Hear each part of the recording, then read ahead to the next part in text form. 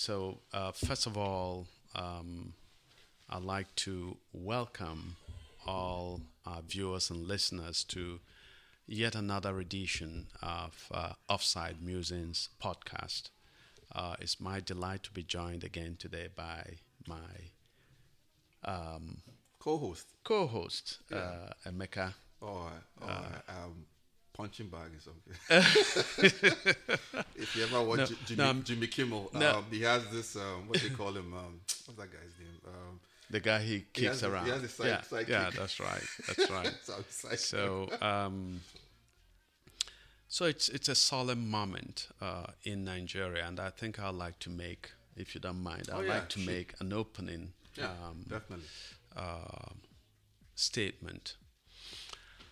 So about a year ago, Nigerian youth, most of them students, in cities across the country, not just students but youth in the country, got together in pursuit of a common goal. That goal was to compel the government, President Muhammadu Buhari, to abolish the SARS, the Special Anti-Robbery Squad in the country, a special unit of the Nigerian police force that had been given the task years before of combating armed robbery as well as other violent crimes in the country.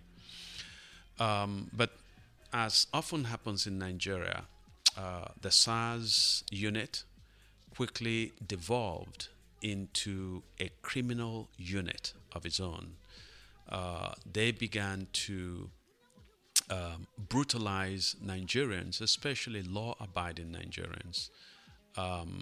They began to kidnap, to extort, to maim, and indeed, on numerous occasions, to kill their victims. And so Nigerian youth had had enough. And so throughout the country, they gathered in city after city, holding protests, demanding the abolition of this execrable unit of the Nigerian police force. And that movement was called End SARS. It went on for about 2 weeks. In those 2 weeks, the youth of Nigeria showed us, the world, as well as Nigerians, what is possible when purpose is tied to passion and tied to just a drive to achieve a noble cause. This young men and women got together every day. They bore witness to the atrocities committed by the SARS unit. They provided damning indictment of the crimes that the police, which are supposed to fight crimes, had indeed perpetrated throughout the country. And they were clear in their messaging what they wanted. What was quite impressive about that movement, as I've been touching upon, is that it was led exclusively by young people. They formulated their demands. They did this in a very democratic spirit. They organized the protests, made them non-violent. They provided for food and nourishment for participants in this. They indeed took care of the downtrodden that they came across on streets. Those of them who, for one reason or another, fell sick, were treated by those in their number who were medical personnel. And so and then at the end of every day, in city after city, this youth cleaned up after themselves. It was a wonderful moment for both for the importance of their mission to end police brutality, but also for the method that they employed in doing this, the way in which indeed they made the point that in a country that is 64% where the youth population under 20-something, the demographic is about 64% of the country. So Nigeria is indeed a youthful nation. The tragedy, of course, is that the country is run and has been misruled really since its founding, mostly by gerontocratic politicians. And so here were the young people giving us a sense of what is possible if they could seize the momentum in the country and seize the levers of power in Nigeria. Beautiful moment, a moment of great commitment, of great passion. But it ended quite quickly, suddenly, and violently, almost predictably. I think that what happened was that the movement was so successful that the government and the elite that had misled the country for decades were indeed frightened at what these young men and women were showcasing of their vision, of their commitment, their advocacy for a different Nigeria. That in order to forestall the deepening of this kind of vision of a country, which is possible in Nigeria, that the government came out with excessive force, and in city after city, a lot of the protesters were killed, many of them were maimed, and quite a few of them were arrested. And some of them have not been accounted for, even a year later. And so on this anniversary of that but beautiful chapter in Nigeria's history, which ended rather tragically, I think that it's important that we reflect on the imperative of young Nigerians recognizing the power that they have, the power that they have in numbers, the powers that they have if they would take principled positions on political questions, especially in elections. I think that sadly Nigerian youth are often divided by politicians in using their accustomed rules of divide and conquer, and that these politicians use such shibboleths as ethnicity, state of origin, religion, sectarian divide, to keep these young people in different brackets.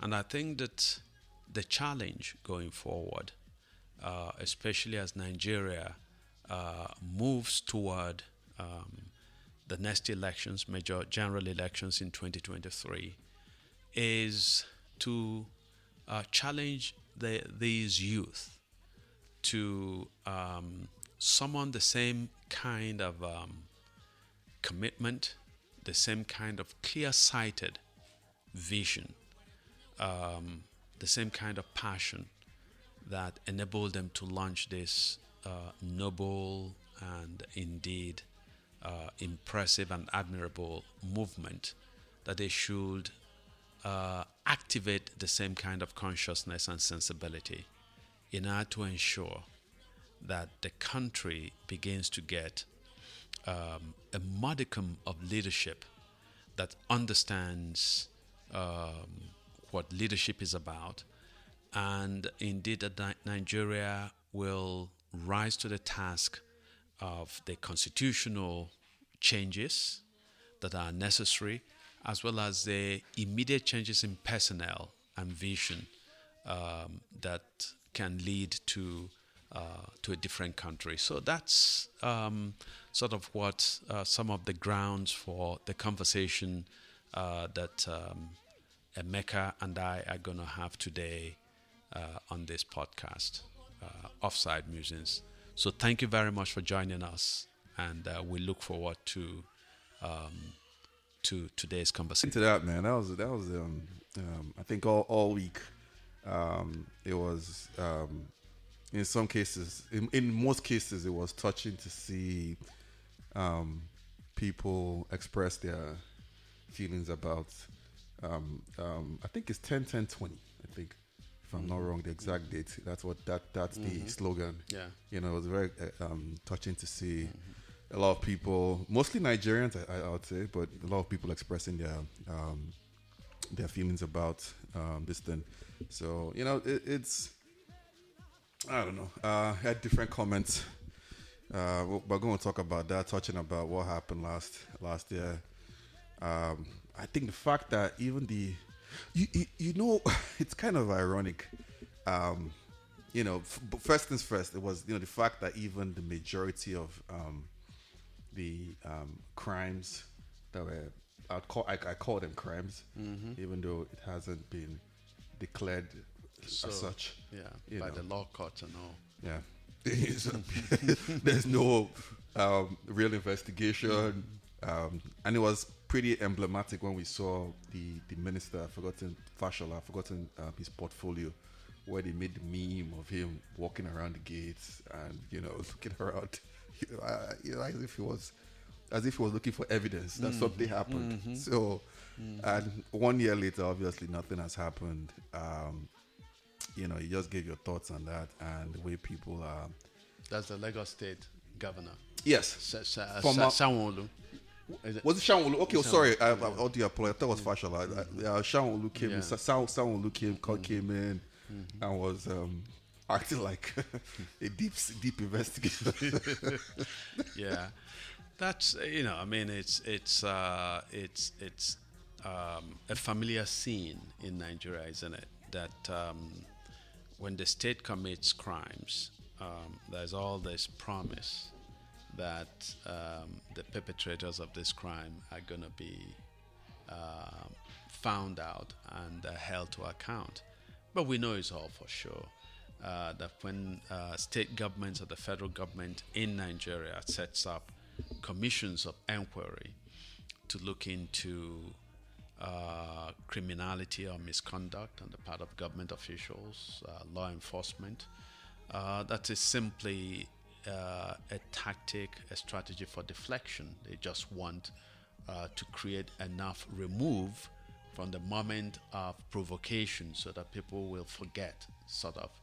And Nigeria is, of course, a serially provocative, a country that witnesses serial provocations so that people, in the end, quickly forget. But it's important that students are making the point that the young people who staged and orchestrated that great movement, End SARS, are saying to the country's leadership, we haven't forgotten and we're not about to forget. Yeah. I don't know where that's going to end up. I had all kinds of conversations about people should get politically active. I don't know the efficacy of that in Nigeria. You know, I think it's at the point where elections are literally almost impossible to win. Well, I don't think they're impossible to win. I think that what's happened in Nigeria is several factors. First of all, is that most young men and women in the country are fighting for their daily survival. The unemployment rates in Nigeria are off the charts. Okay, most people who finish college do not have jobs. Forget if you just did secondary school. Okay, so most graduates of polytechnics, colleges of education, universities in Nigeria end up not having jobs. And so years ago, there was this phenomenon in Nigeria where um, when you asked a graduate, "What are you doing?" they used to say, "I'm unemployed. I'm looking for a job." But after a while, it struck them that there were no jobs to be found. And so people began to answer, "I'm on my own." And so if you finished college, if you were begging your uncles and aunts for money to survive, you said, "I'm on my own."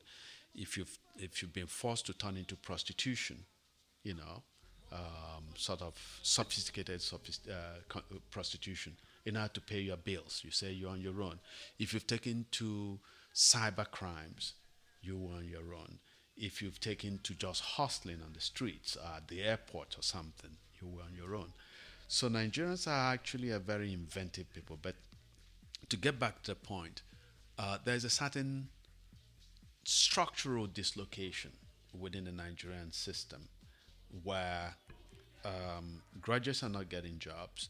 And so sadly, a lot of them then feel a certain apathy politically. But I think that that's part of the power of the End SARS movement, that we saw for the first time the kind of energy and the kind of vision that was possible when that sleeping giant of youthful energy and power and vision was unleashed in the country. And I think that that's ultimately what so frightened the government that they said, we have to end this brutally, because this could have evolved into a force that would have sanitized the entire Nigerian system, and they had to stop it. So yes, unfortunately, a lot of young people have fallen prey to this idea that we are Hausa or Igbo or Yoruba or Efik or Fulfulde or Anang first, and Nigerians second, or that we're Muslims or Christians or animists first before we're Nigerians. And so politicians who tend to be old people, who tend to be bereft of ideas, have learned that they can manipulate the electorate, this youthful electorate in the country, by offering them this playing up their ethnic and religious and other differences. And I think that the challenge for young people, and I think that that's part of why this podcast for me is particularly important and powerful, is that I and we intend to focus on talking to young people, okay? To recognize you have the power. Don't let anybody tell you different. You have the power. And I remember for me, one of the most beautiful things that happened with the End SARS movement was that some established politicians came into the movement, the protest, and they wanted to speak. And students, the youth said, "No, you get down. We speak for ourselves. We write our own press releases. We raise our money. We're not accepting your donations," and so on. And so that kind of energy is still possible, and I hope that they will activate it. Yeah, it's very interesting. A few things that you said. So it is, to me, very interesting that it's true that people put aside two things, essentially. People put aside ethnic difference. And when I say ethnic, I don't mean it in a good way, because I think ethnic nationalism, ethnic identities are fantastic things, that are things that people should have. Mm-hmm. However, in the Nigerian, West African, and African context, it ends up more often than not being a weapon, a cudgel, a a distance for genocide.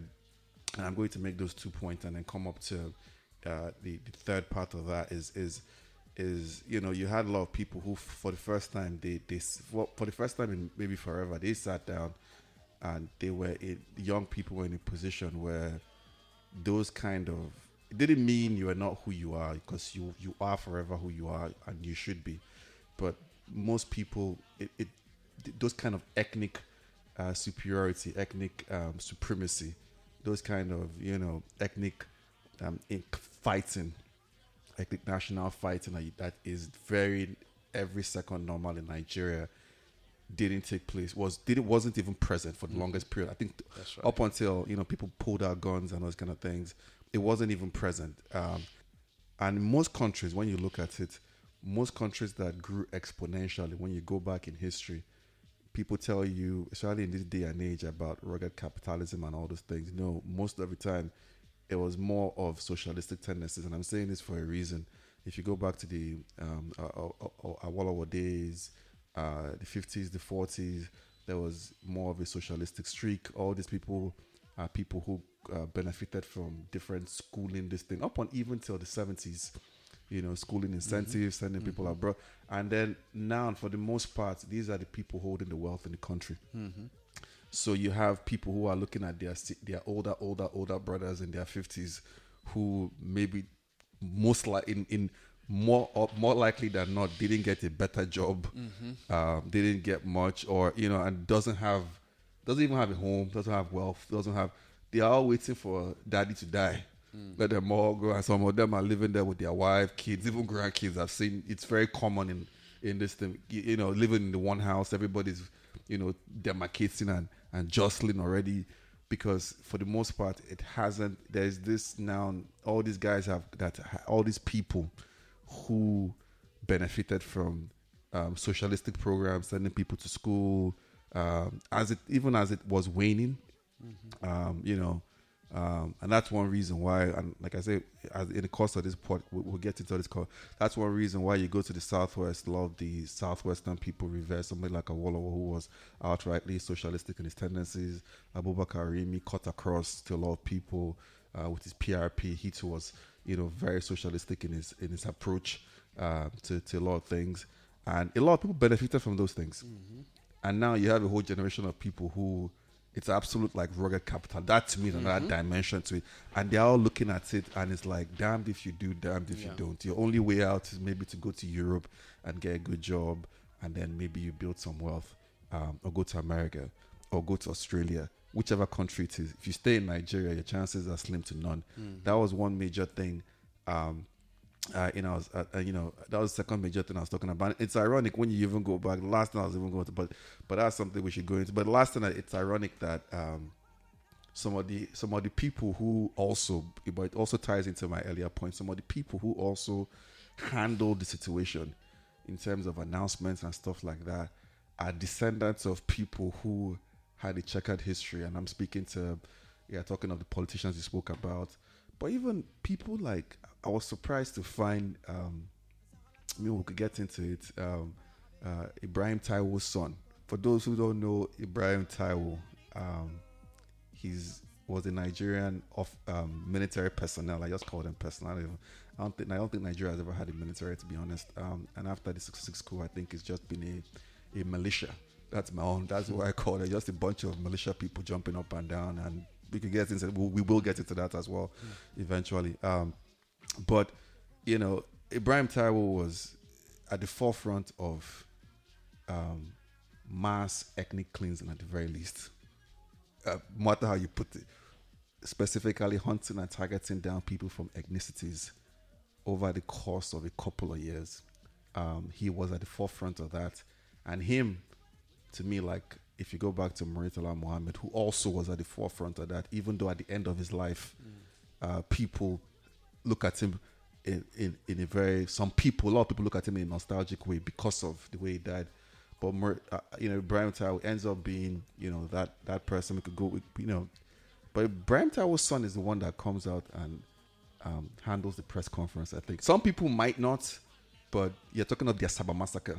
You're talking of if this man was at the forefront of all these events, you're talking of a guy like that. Yeah. So to me, it was like, wow, but, not to take away from what we're talking about generally, was the fact that young people are at the losing end. And that's the point I'm trying to make, at the losing end. And even when the government was responding to them, they were still responding with, and they still have been responding as hard-handed as they seem to possibly be able to think about. So those were two things. Those were two things I wanted to point out. The last, just just looking at the whole this thing of and that's just, there are a lot of things we could point out about the End SARS protest, but I think it was massive. It was everywhere. It was multi-cited.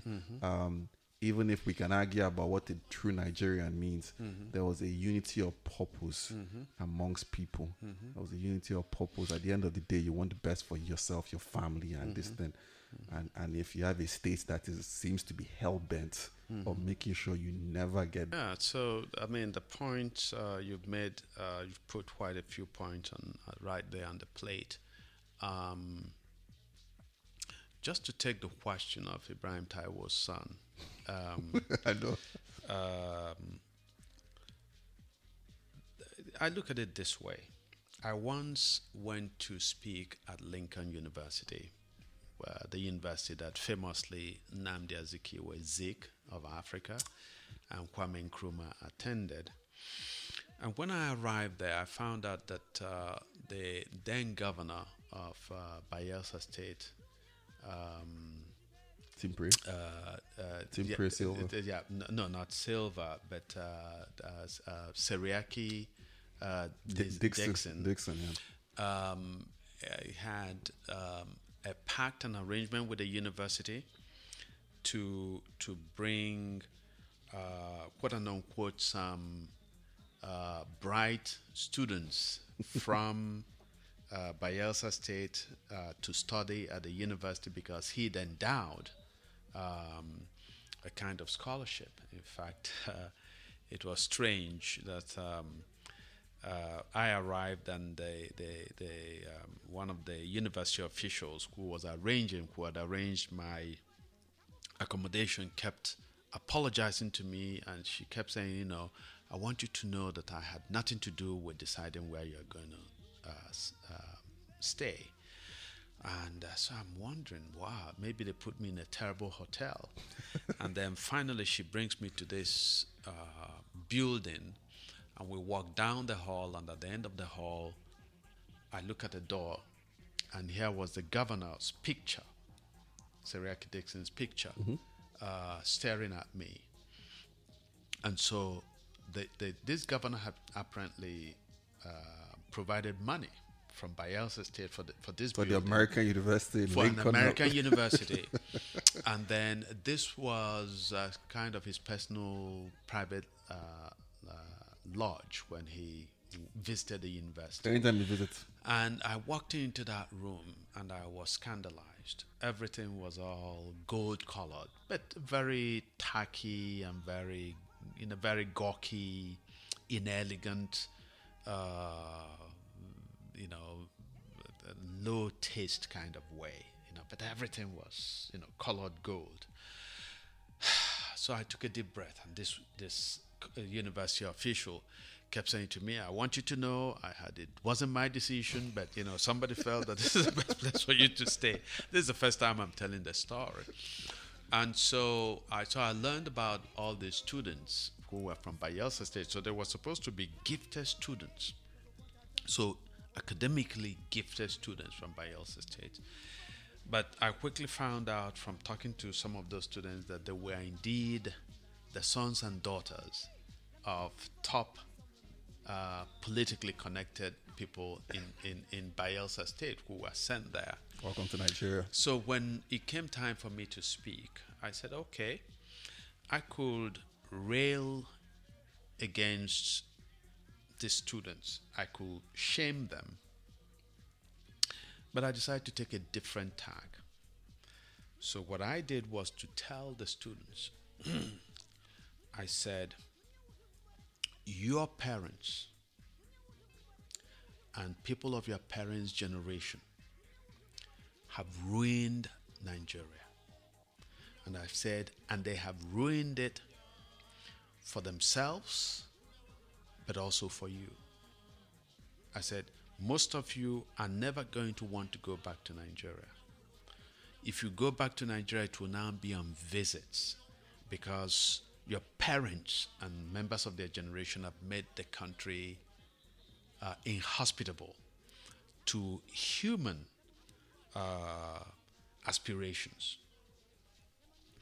So I said, I don't want to blame the criminality of your parents, the great failures of your parents on you. I said, but you have, whether you like it or not, inherited a historical responsibility to atone for the sins of your parents, to make it right. I said, so get the best education you can, retain a consciousness of Nigeria, so want to be invested in changing Nigeria. But I want you to know that in doing it, you must, as a first step, recognize that your parents did a terrible, if not tragic, job. Okay? So this government official, this university official later was saying to me, you're going to put me in trouble. If it is known that I was the one shepherding you, I'll be in big trouble. I'm sure that she said you spoke eloquently to these students. You spoke in a very prudent way, even given the scale of their parents' treasury. But she said, I suspect that the message they're going to send home to the governor and to their parents is that, do you know that the university sent some Nigerian to come and start talking nonsense here? Okay. But I said, well, I could have actually been harder on the students. I could have accused them of being beneficiaries of a fraud perpetrated on the people of Bayelsa State, because the scholarships to send students to the university was supposed to be for academically gifted students. This is not to suggest that some of those students whose parents were privileged were not academically gifted. But at least in talking to a few of them before my talk, I did not get a sense that there was anybody who didn't have high political connection who somehow managed to make it. And that's how, again, a way of getting to the scale of the destruction of a country. Because Nigeria is a country, this is a phrase that I've used for years, that Nigeria is a country that was conceived in hope. At independence, there was a sense of hope in the breasts of Nigerians. So that nation, at least when we were struggling for independence, there was a sense that we could create a country that would rise to at least the mid-brow levels of economic development. But what we have is a country conceived in hope, but since nurtured mostly by its leaders, but by no means exclusively by them, but mostly by its leaders, into a state of hopelessness. And so you go to Nigeria and you see that there's a story that somebody told me about a government official, and I felt so profoundly sad for the government official in question. This man was in government and decided that one of the things he must do was not only to build an opulent home for himself, but to build homes for each of his children. Wow. So it's a kind of thing that if somebody had half a brain, would occur to the person to be particularly idiotic. All right? Who tells you that your children will like your architectural sense of a home for them, right? Very true. So instead of giving these kids tools to succeed, educational tools, you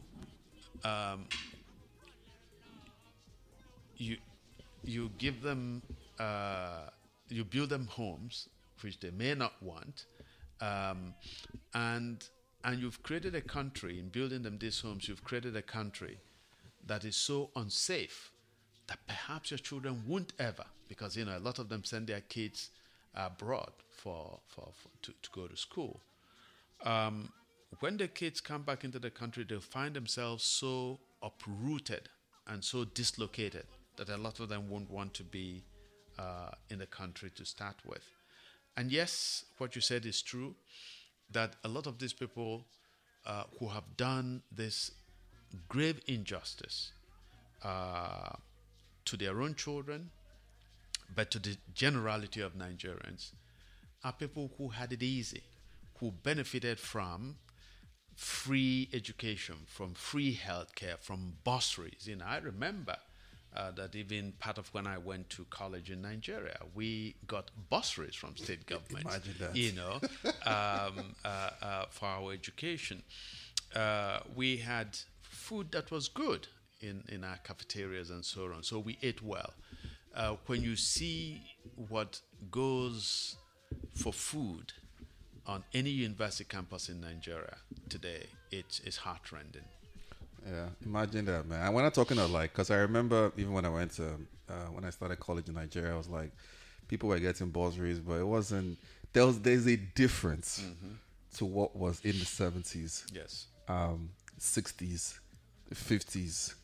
In the 60s, if you were a college, university graduate, there were jobs waiting for you. And your first week or so, even up to the 70s, early 70s, your first week of employment, you had a car. A car loan, and you could walk to a car dealership and pick the car of your choice.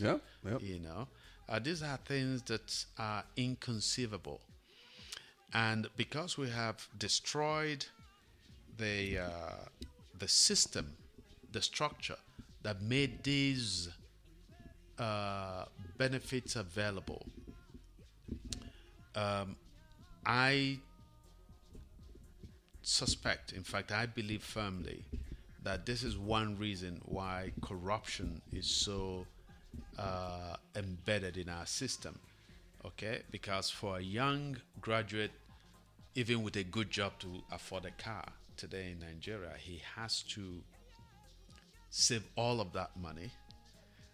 No car dealerships, giving you cars you can't get car loan or something like that. You can't get car loans and so on. You can't get mortgage loans to build a home, and so when you see the level of corruption that people must engage in order to get themselves things that are otherwise necessities for middle class people elsewhere in the world, this is part of the destruction, and I think that destruction accelerated once the military seized power after 1983. Yeah, well, I think it was always there. I think that deceleration was there. I think it's always, when you read back into it, I think the population explosion has exposed, keeps on exposing the reality of the Nigerian state. It just keeps on. The 80s, most of those bursaries, whatever, the real substantive bursaries, not somebody giving you, money for dinner. Which is why I called back in the 2000s, or it felt like money for. I'm sure there's still some things there, but by and large, back in the day was everybody. So it was like everybody was getting. Because the stories are there. I always tell people, my mom went to nursing school in University of Lagos, came out, job, car loan. And we're not talking of a car loan that you even pay off that long. It was just like, a short couple months, you pay off the car loan. My dad, the same thing, comes out, he gets a housing loan, which he decides to go buy. In fact, that's even another very interesting family story because he decides to buy an apartment, a house,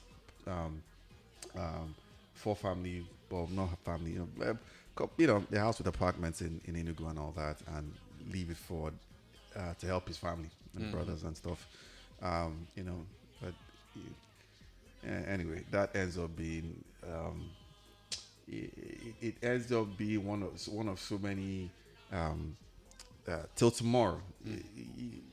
So even within my family, because that's a different case. If I talk in the micro way in terms of my dad, the way he tried to help out his own family as well, you still end up with tension, conflict. Generational, Yes.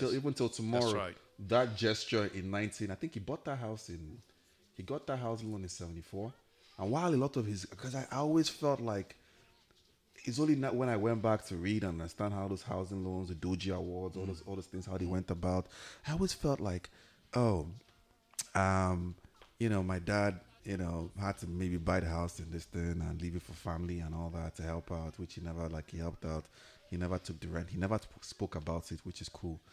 But, it also created a distance in the family as well long term, especially as things kept getting worse. People ended up relying on it. And I think I was the one that had to go get the papers back from my father's relatives because there was, during the tenure of Chimaroke Namani, he now started allocating people's lands to people. So he allocated my father's backyard to somebody else. And, my father's relatives didn't want to pay for it. When they realized how much the legal cost would be, they didn't want to pay for it. And that was how I ended up this time. And most of them don't even, either they don't know or they don't want to accept, because if you have, I guess that property was with my father's family for almost 30 years. Man, he never got any rent or anything from, which was fine. That's between him and his people. He wanted to do that. That was fine. But it also ends up creating he, because of his quietness about it, ended up creating the wrong impression moving forward, which is something within my family we're still battling till tomorrow. People don't understand the reality of that place. Like a lot of my classmates, when I went to secondary school, a good number of them, their fathers had the same kind of, which are the people from the Yoruba ones that this thing, a lot of them kind of either had already seen that kind of friction in their families or had the foresight. So they went to London to buy their own apartments. Yes. I'm telling you. So I have a lot of friends. If I go to London, I call some of my friends up, they know themselves. I'm like, because I think some of them, the fathers have passed as well. Is there the Airbnb now and stuff like that. I'm like, is the apartment free? Sometimes they say yes, sometimes they say no, but they have it there still till tomorrow. But my dad went, and it's just to tell you just how much, without stealing a dime, what people were able to do then. Even though he was in Lagos, when he got married, he wasn't married at that point in time. In the early 70s, he got married. They got married in December of 75. Took them a while to have kids. But when he got married, he had a roommate. When a 3-bedroom apartment, they had a roommate. Even when they had my sister years later, they were still there. It wasn't until they had me in the 80s then they moved before they had me. So I'm just trying to, I'll keep drawing those contracts. Maybe that's not the best way to draw it, but try to draw that contrast to how socialistic and how family oriented those policies were in the 50s and in the 60s. There were, policies to try and help people get to school, make sure there were jobs, because a lot of those jobs were jobs that the British were doing and were getting paid way more. But the Nigerians coming out, some of them were being created and things like that, but the Nigerians coming in. But I think if you read, the term I love to use is when you read Toyi Falala and Matthew Heaton's A History of Nigeria, they love using that term, the rentier states. And I really love using that term too. I think Nigeria was always set up to be a rentier state. And without solid leadership, like you've alluded to, without good, which it has never had, even average leadership. No. It's never ever had average. Sky's the limit. No, Nigeria's had the leadership has always been mediocre, and which is one of the paradoxes of this country. Wherever I travel, and I do a fair amount of traveling around the world,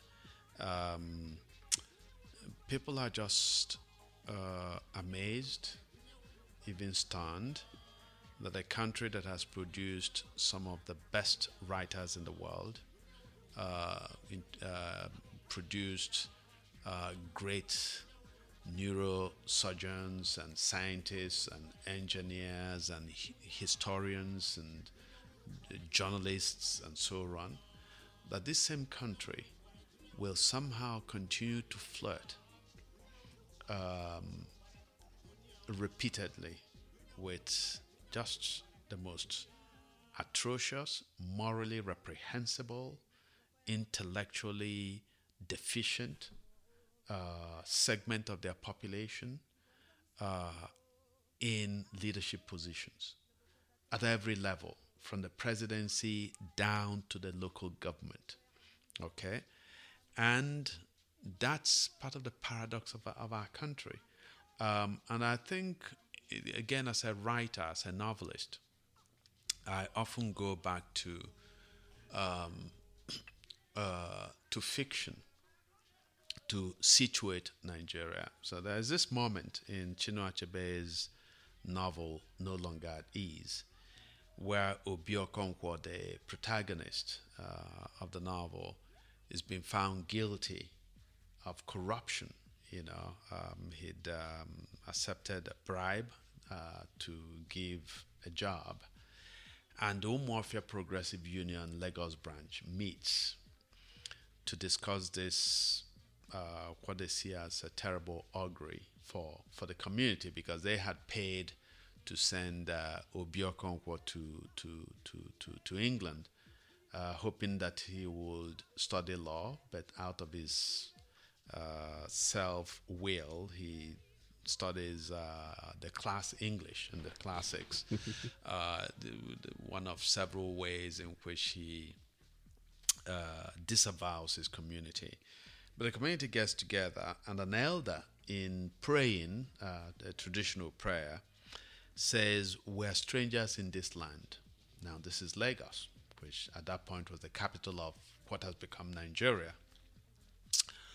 But the elder says, "We're strangers in this land. If good comes to it, let us have our share. But if bad comes to it, let it go to the owners of the land, who know which gods are to be appeased." Okay? So it struck me that here were Nigerians calling a part of Nigeria strange land, no man's land, or land that belongs to somebody else. We're here only to make money. If good comes to it, we want to have our share. But if the land is messed up, hey, it's none of our business. The owners of the land should figure out which gods they need to appease. And in a broader sense, that is the way in which Nigerian leaders, the broader elite in Nigeria, and indeed most Nigerians have come to see their country. We, if I don't know, again, maybe you were conscious at the point when this was happening, but I remember in the 80s and 90s when the president of the country, whether it was military or civilian, came to visit any state, in reading an address of welcome, the community or the state will plead with the visiting big man president that we need our share of the national cake. And so we have a country that we've seen as a cake, and we've eaten that country to death. So Nigerians, instead of seeing their country even as a cake that you are baking, you want to bake a larger and larger cake so that you are eating a little bit of it. That's what sustains a nation, so that you have an eye to the future. Our children will wake up and they will want to eat. They're going to grow up and have children. Those children need to feed. But Nigerians just had this sense that we already have a cake. Let's eat it. So everybody comes to the table saying, I want my share of the national cake. Not, I want to contribute in baking a larger cake. And so this metaphor, both of the strangeness, the foreignness, the alienness of parts of Nigeria, where people are living, but they don't see themselves invested in an interior and vital and powerful way. And also the metaphor of a cake that we have to eat. That perhaps explains, in my view, the tragedy in progress that is Nigeria. It's always. I'd always say, I think people, you get back to. I know people feel like it got worse. I know you studied, once the military came back in the 80s. I just look back at it on a spectrum. The moment. Yeah. That's actually the argument I was making. Right. I didn't say that things began to fall apart when the military came. I said it accelerated. Okay. So Nigeria from the very beginning was unfortunate in its leadership from the very moment of its founding. But I think that there was a particular acceleration to that process of internal implosion of the country when Buhari took over. When Babangida took over. I think that Babangida was a catalyst for the almost absolute unrecognizability, institutionalization of absolute corruption to the core. Absolutely, it became the norm. And he did such a great job that in an interview, by the way, I was the one who named him Maradona. Yes, I was the one who named him Maradona. Wow, why does he ever stick to me? So it's like. Why didn't you name him somebody that would have died? No. In 1986, Maradona was a year after he came to office. Maradona had dazzled the world at the World Cup with that hand of God goal. Precisely, and so I was looking at Babangida as military president. He called himself president. Yes. Other military leaders before him were heads of state. Heads of state, exactly. He came up with the term president, and I think that was deliberate because from the very moment he wanted to blur the lines between this military-ness, the military regime that he headed, and he wanted to sort of bleed himself almost seamlessly into a civilian president. Anyway, he wanted to ascribe democratic ethos to himself, even though he was one of the most brutal. Exactly, authority from the people. Like the people gave him the authority. I'm a man of the people. The people love me so much, and so this this charisma that the gap tooth general and so on. Mm-hmm. So here I was X-raying his government on his first anniversary in 1986. And it struck me that there was a part of him that was aspiring toward the Maradona mystique, that he wanted to be as popular, even as adored. Yes, as Maradona, the Argentine great football genius. But I said that the Argentinian player, what I said was that Babangida, like Maradona, loves to dribble. I said that, but unlike the Argentinian player who dribbled in order to go score, that Babangida stayed in the midfield and just dribbles for the sake of it, and sometimes will dribble himself as well. So, we have to get the article. Yeah, I have to look for it. I wish we archived stuff. In fact, it should be available because my publisher in Nigeria intends to do a selection of my best columns over the years that I've written. We got to put that out as evidence to people, man. Yes. And so he got the librarian at the Guardian newspaper where I worked at the time to give him to go through the archives and give him a digital copy of all the columns I've written. So it's with my publisher. In fact, I should ask them to provide it and so on. So I was responsible for naming this guy Maradona, and this taking up a life of his own. And a lot of people don't know the provenance of the name, and they don't know that I gave him the name not in a positive way, but in a very negative way. So there was that compulsion in him, that aspiration to be seen as a maestro, in the same vein as Maradona, the football player. But as I said, there was no purpose, there was no goal, there was no focus to his dribbling. He simply loved to dribble himself. And if you remember in those days, Babangida would face a serious issue, and the first thing he would do would be to appoint a committee to look at the issue. Then the committee would take their merry time and give him a report. Then he will set up another committee to look at the report of that first committee, and they will take their merry time and then provide a report. And then he will provide another internal government committee to look at this audited report, with a view to distilling a white paper. And of course, by the time the white paper was issued, everything was moot, and people will forget, and so on and so forth. People forget. I think if you go back in history, this is so funny. If you go back in fact, first things first, if you go back to the historical this thing about how the name came about, I've forgotten his name. The major that was his public relations person, and his other public relations person. They said the speech was drawn up in the car. He tears up the distance. It's like, not head of state, president. Mm-hmm. This was his first speech. Yes. He knew already. That was the first thing about him.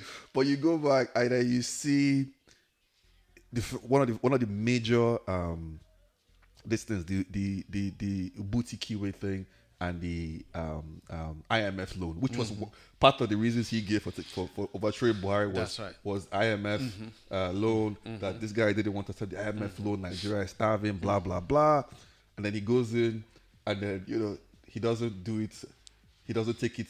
He now has his Dika Kalu drop, which is even more draconian. And then all the while, structural adjustment program. All the while, this guy's having all these committees to have these conversations and these discussions, and it's and always he would know what he wanted to do, and it's just that part of that dribbling, So he's dribbling to. So that Nigerians, his opponents, will be confounded, and then he springs that surprise, which often is just something that was terrible for the country.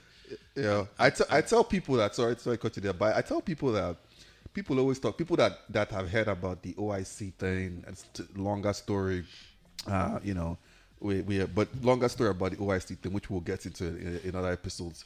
But people always feel like it's the OIC thing that got Ubuti Kiwe out, or Ubuti Kiwe. I'm like, no, it's not the OIC thing in itself.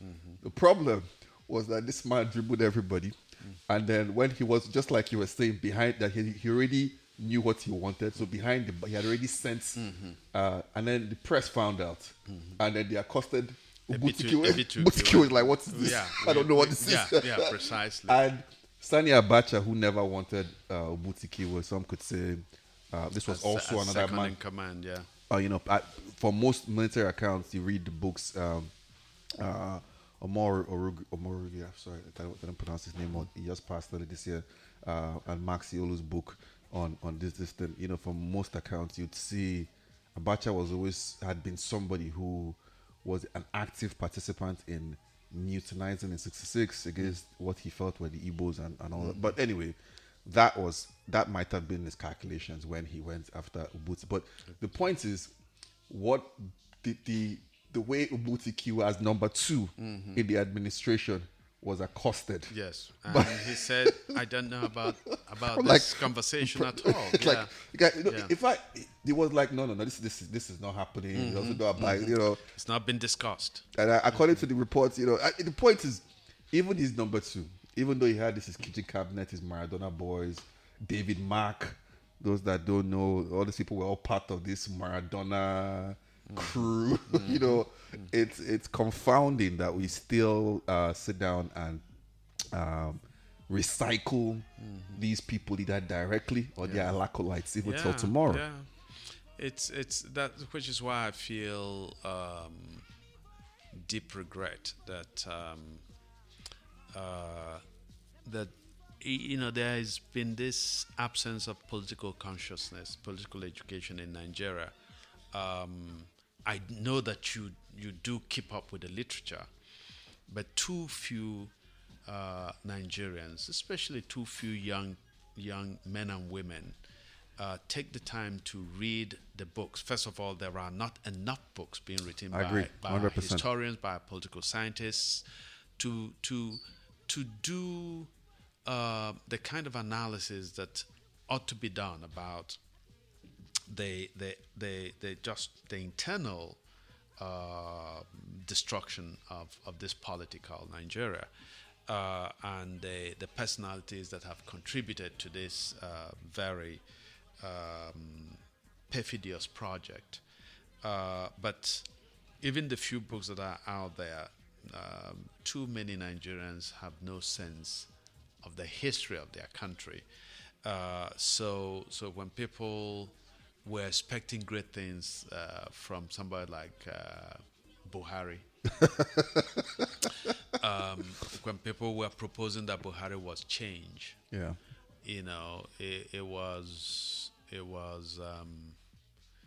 was painful. It was painful to see, but part of it is this absence of historical context. Yeah. All right. Well, so I mean, on that distance, we're going to, So the question is, how you possibly see the impact this might have on what they call it, on the political future, the immediate political future. We're looking at the next 18 months. Are you talking about End SARS? End SARS, will it be a galvanizing force that actually gets real political change, not just what some political freeloaders are going to brand themselves, which a lot of them are. Like I said, I go on Clubhouse, I see a lot of political actors on Clubhouse who I think realize where the energy is, and are trying to attach themselves to that energy as a branding exercise to perpetuate themselves, what they've been doing already. And again, I'm not calling, but a lot of them are big, some of them are upcoming, some of them are unknown quantities, but I just get the feeling, and in some cases factual, this thing, that that might be the case, but is it going to be different? Do you see? I mean, a difference. Well, my hope is that the youth in Nigeria recognize how close they came to changing in a profound way the social and political conversation in our country. They came this close, all right? Which was what frightened the government and led to this decision to dispirit the students by brutally ending, to dispirit the youth by brutally ending their movement. So the politicians are already ahead of the curve. Okay, trust me, they are working sleeplessly to ensure that there isn't that galvanization of the vestigial forces from a year ago. Okay, as we speak, I won't be surprised if they are already inserting themselves into empowering some reprobate young people, and you can always find them for hire anywhere, to create this illusion that what's so important are these ethnic and religious differences, So already the conversation is about, is the presidency going to go to the Yoruba or to the Hausa Fulani or to the Igbo? And I tell people, I've always told people, that this conversation, which has a kind of a sense of necessity in Nigeria, is an absolute distraction. Okay? I'm Igbo, and I've said it before, and I'm not afraid of saying it. I'm Igbo. But if you give me any day an Efik, a Yoruba, a Fulani person who is going to change, ensure that there is a sense of security in Nigeria, ensure that basic infrastructure are available in Nigeria, that there will be a sense of health care in the country, I will vote for that candidate like a million times over an Igbo candidate who would not do the same thing. Okay? So the whole idea, which is, again, when the Yoruba made a bit of noise over June 12th. So the ruling cabal in Nigeria decided, okay, we're going to make a Yoruba person president, but it's a Yoruba person of our own choice. And so they brought a totally disastrous Obasanjo. And I once had an interview on AIT television, Kakaki, and I told them that Obasanjo was a disaster, and not a disaster for Igbo people, not a disaster for the Ijaw and the Hausa and the Kanuri and so on. I said Obasanjo was a disaster for everybody in Nigeria, including for Obasanjo himself. It was a disaster for himself. Okay? So, my hope is, first of all, that the young people in Nigeria would have a resilient memory of what happened, that they will not easily forget the energy, the wonderful energy that they brought to the table, the way in which they refused to be sundered along ethnic and religious lines, but also that they would remember, have a long memory of the hurt that's been imposed on them, not just by the way that the Buhari regime brutally put down their movement, but indeed by all the previous leaders in Nigeria. In fact, I made a mistake. I don't call them leaders. All the previous rulers in Nigeria. So don't forget. And I also want them to know that the coin of religion and ethnicity and statism that is offered to them is a fake coin. It's fake currency. So if you believe that this terrible candidate is the person to vote for, or this terrible party is the party to support, because they brought out a candidate from your home state, from your local government, from your ethnic group, from your religious group, you are simply cooperating in your own continued destruction. So, what young people should emphasize above everything else is that they want an issue-driven election. So none of these fatuous phrases where politicians say, oh, we're going to move the state or the nation forward. What does it mean? Sometimes what you need to do is actually to stop moving forward. If there's a huge chasm that this vehicle you are moving forward is going to fall into, if there's a precipice, you want to stop and reverse, not move forward. They should not accept this whole thing about it's God that gives power. No, God does not give power. Voters vote in elections and they decide who their leaders are. Okay? Which is why sometimes you find atheists winning elections and even becoming great leaders.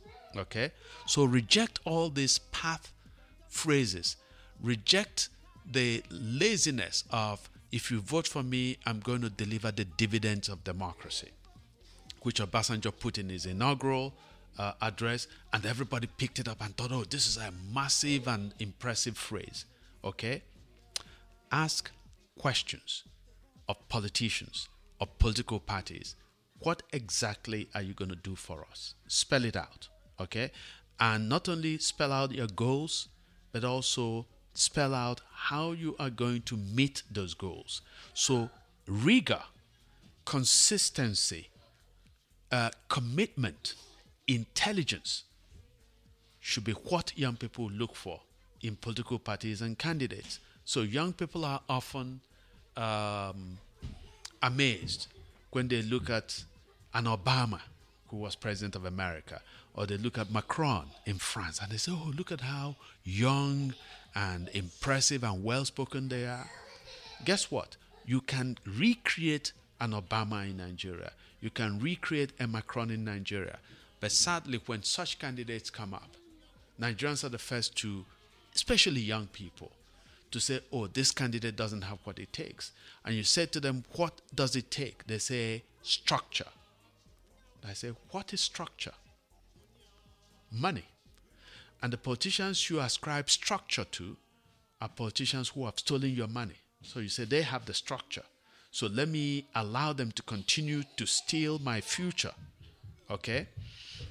So the other thing that I think that is important for any candidate who is serious-minded to finally lay it out on the table for young people. The focus should be on youth. Okay? If you are serious in Nigeria, your focus should be on youth. So I have advised some of my friends who are otherwise exciting candidates in terms of their education, in terms of their exposure, and who have political ambition.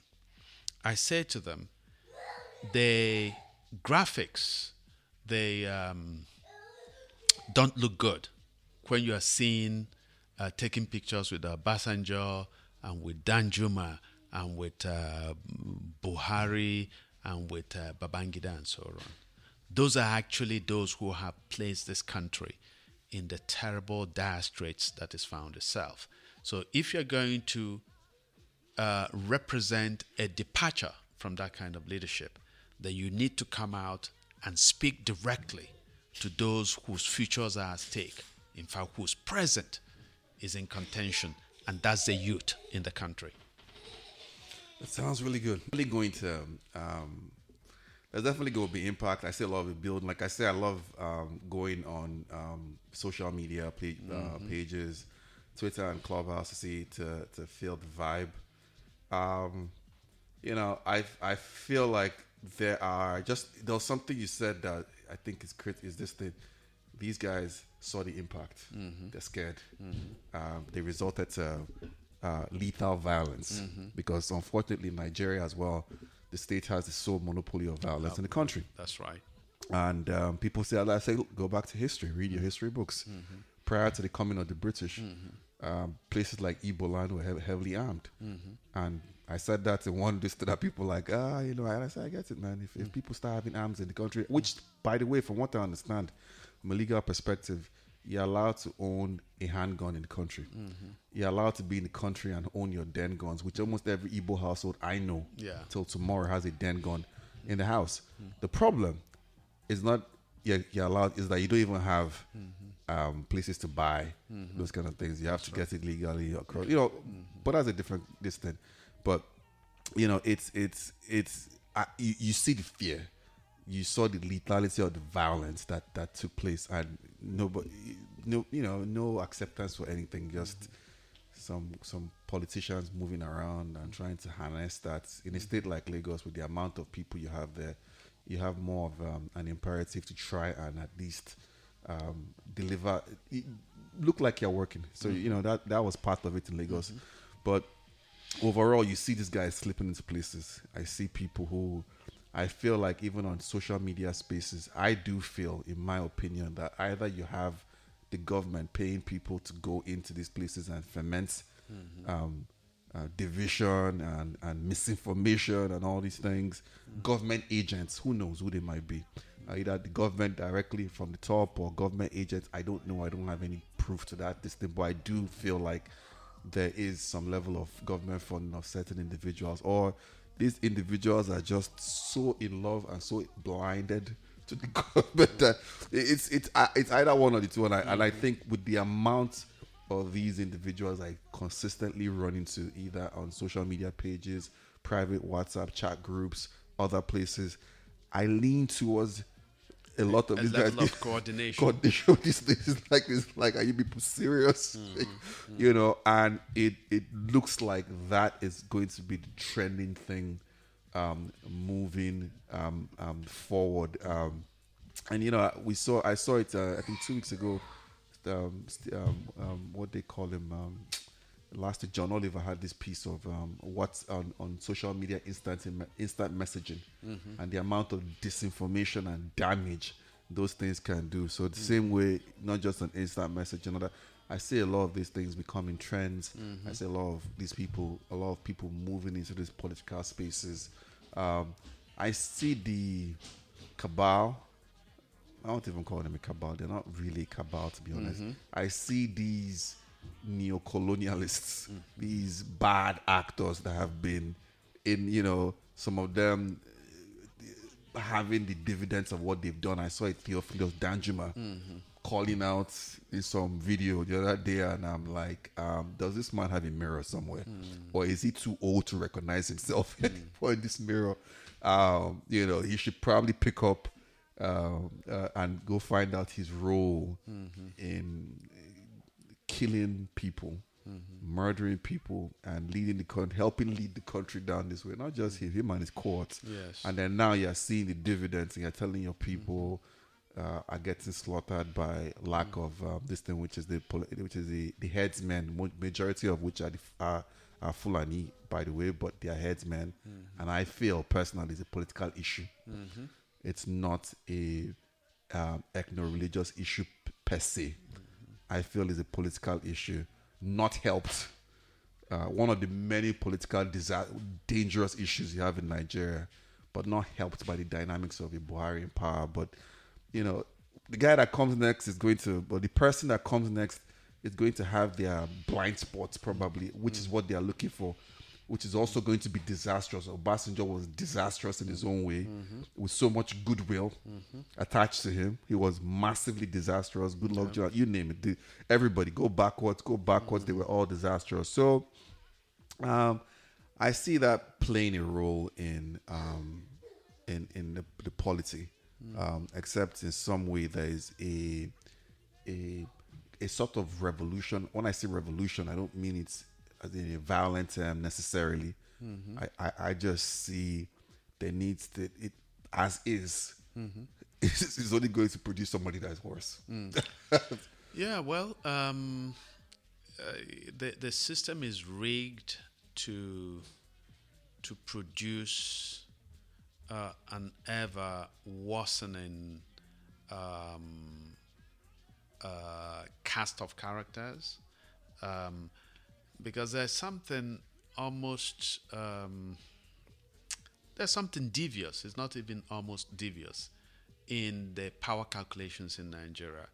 It's like every person who's been governor in Nigeria wants to put in, or not every, I mean many people who have been governors in Nigeria want to empower a successor who is almost calculated to be worse than they were, okay?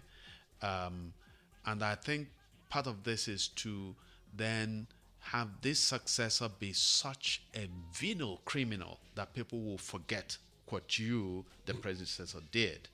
That's one. But the other calculation is that this person who is worse then has an investment in protecting you, in not exposing what his predecessor did. And we find the same trend.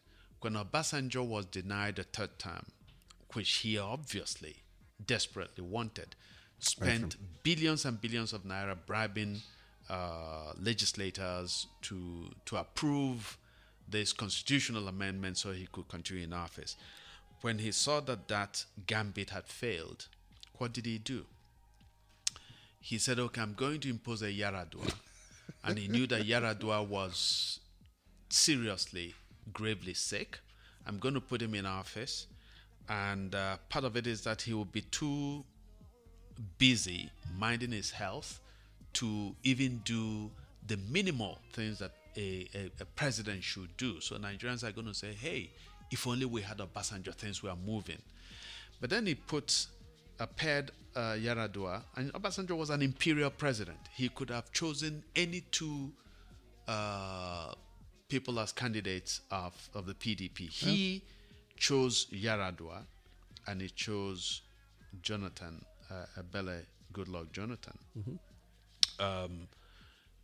who for all his niceness simply is not an impressive political figure.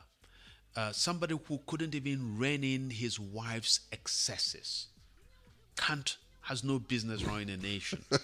And of course, Obasanjo then had a hand in selling us Buhari, and then he's the first to take the podium and condemn them. Oh, they are not doing well.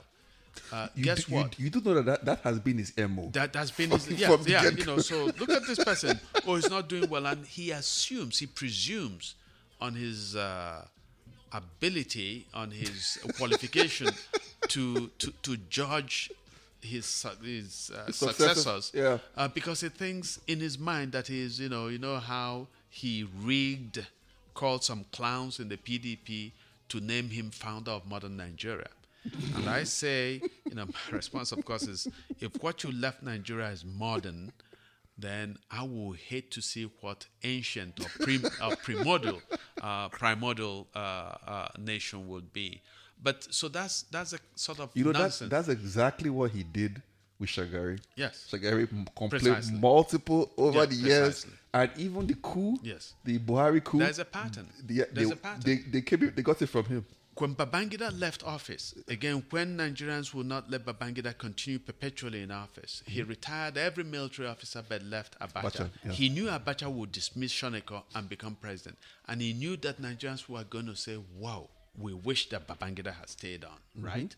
And that's exactly why he did it, So there's this sickening impulse in Nigerian leaders to bring in somebody who would be worse than they were. And, you see it more easily at the state levels also. You see numerous states where a governor will sponsor just the most terrible, morally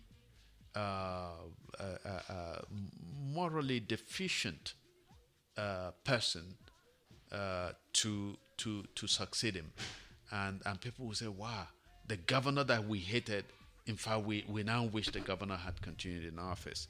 Anyway, but the bad actors, and this is a good way to describe them. The bad actors are working day and night to sustain a Nigeria that works for them, continues to enrich them, even as it destroys the lives of the vast majority of Nigerians. So they're working hard. The thing is that those of us who are enlightened, who oppose them, should bring our A+ game in order to confront them, because there are too few of them. And so it will be easy, relatively easy, with a little work to get the young people to have their eyes on the prize. Now, there is a point that we haven't made, which maybe we can make a different podcast. The constitutional question. Because Nigeria operates a constitution that is a fraud to start with. It begins that we the people. So we know that no people discuss that constitution. Nigeria doesn't have a constitution to speak of. Yeah. So whatever leader you have, there is an asymmetry between the states and the center. ultimately, Nigeria must go to a system, which I'm sure most Nigerians will approve this, where most of the power, apart from the powers of war and of foreign policy and so on, and other such powers, but most of the action in a strong, vibrant federation should take place at the state level. There is no reason at all why the oil producing states should share a kobo Agreed. of their oil revenue with anybody else, any I other agree. state. If you are a state And I'm not from an and oil you are not producing state. I'm not from an oil producing state as such, but if you are a state and you cannot produce enough from the resources of your people, from your natural resources, from the ingenuity of your leadership and of your people, if you can't produce enough to sustain yourself, then ask to be dissolved as a state and be absorbed into another state that knows what they're doing. Because it doesn't make sense that we have 36 states in Nigeria and most of them are not viable. Most of them, they're rentier states. So they are waiting, okay, wait, we're going to Abuja to get money. The whole thing is a joke, okay? So we need a fundamental constitutional revamp of the country, but that's another conversation. The immediate conversation we have now is what happens in 2023 and indeed what happens in Anambra State in just 2 weeks. Oh, it's 2 weeks. All right. Okay. Well, we'll see about that. We'll probably consider with that next week. Yes. But your closing thoughts. So, well, I think that it's been a very vigorous and indeed enlightening conversation. The End SARS Movement, whose first year anniversary we are marking. We're not celebrating it necessarily because of the way it ended. I expect and I hope that it's going to be a seed that will germinate into some kind of revolutionary impetus in Nigeria, that young people will use it as a moment to recognize both what is possible, but also the character of the bad actors who have been ruining lives in Nigeria. Okay? To recognize that you have within you the potential. Just look at the sheer number, that more than 60% of the country is under 30 years old. So you have numerically the numbers in your favor. So what young people in Nigeria decide to do will actually dictate the way that the country goes. If they harness this energy that they have, and also harness the vision, this exposure to the world of information through the internet. So young people know a range of what's possible in the world in a way that Nigeria's leaders, these gerontocrats who have misled the country, do not know that world. But also have a long memory. Don't forget what they have done to you, how they have tried to ruin your future, and don't settle for peanuts when you can have it all, when you can be at the table and have political leaders who respond to you and who are answerable to you. So I hope that those who have listened to us this week will take away this conviction that as bad as Nigeria is, they have something within themselves to become agents for change.